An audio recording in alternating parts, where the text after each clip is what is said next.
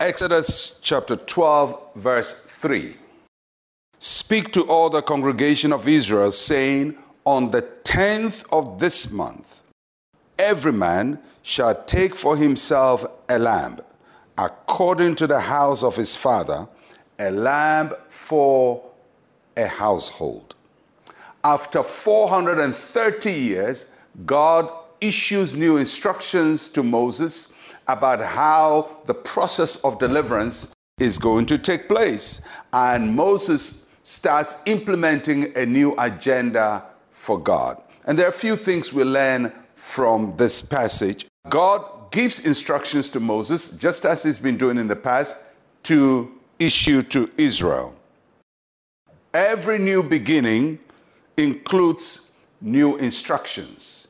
You cannot follow the same old instructions and get a new direction for your life. So God is giving new instructions. These are instructions he's never given them before. He's given them other instructions earlier, but this is a new set of instructions for this new phase of their lives. When God is about to do something new in your life, in my life, he will give us the direction, the instructions, the word to follow to get to the new place. Every new beginning comes with new instructions. The second thing, God says to Moses, tell them, every man shall take a lamb for himself. This is a very important instruction because it foreshadows Jesus Christ. It foreshadows the Lamb of God who would later come to take away the sins of the world. The lamb they are providing for here is taking away the sins of families, but the Lamb of God will take away the sins of the world. But it foreshadows what God would do. But the important thing I want you to note is that every new beginning requires new sacrifices. They have to make a new sacrifice because you cannot just keep doing the same thing, not sacrificing anything, and living leisurely and hoping that your life is going to change or things are going to change. When God demands something from us, we're going to make sacrifices.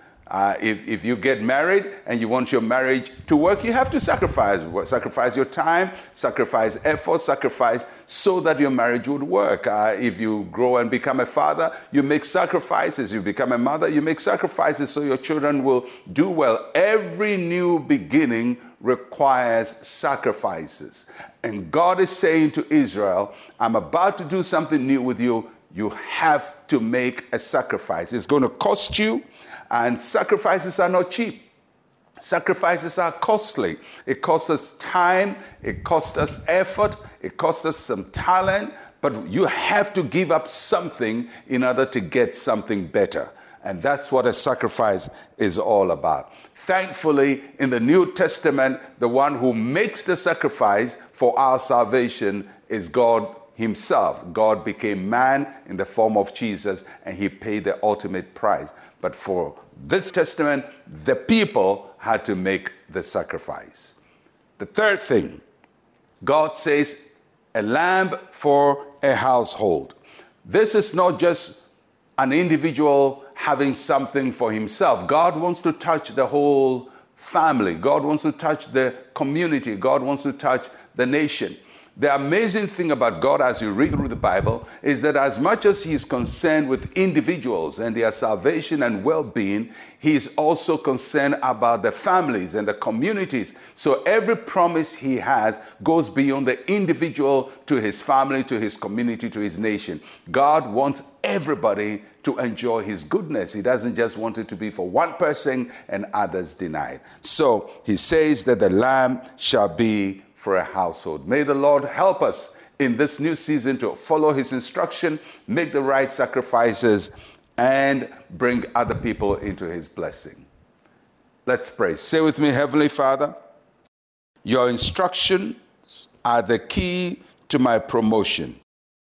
I ask you, Lord, take me to new levels in Jesus' name. Amen and amen. Well, I'll catch you again. I'm Pastor Mensa, Otabil. Shalom, peace, and life to you.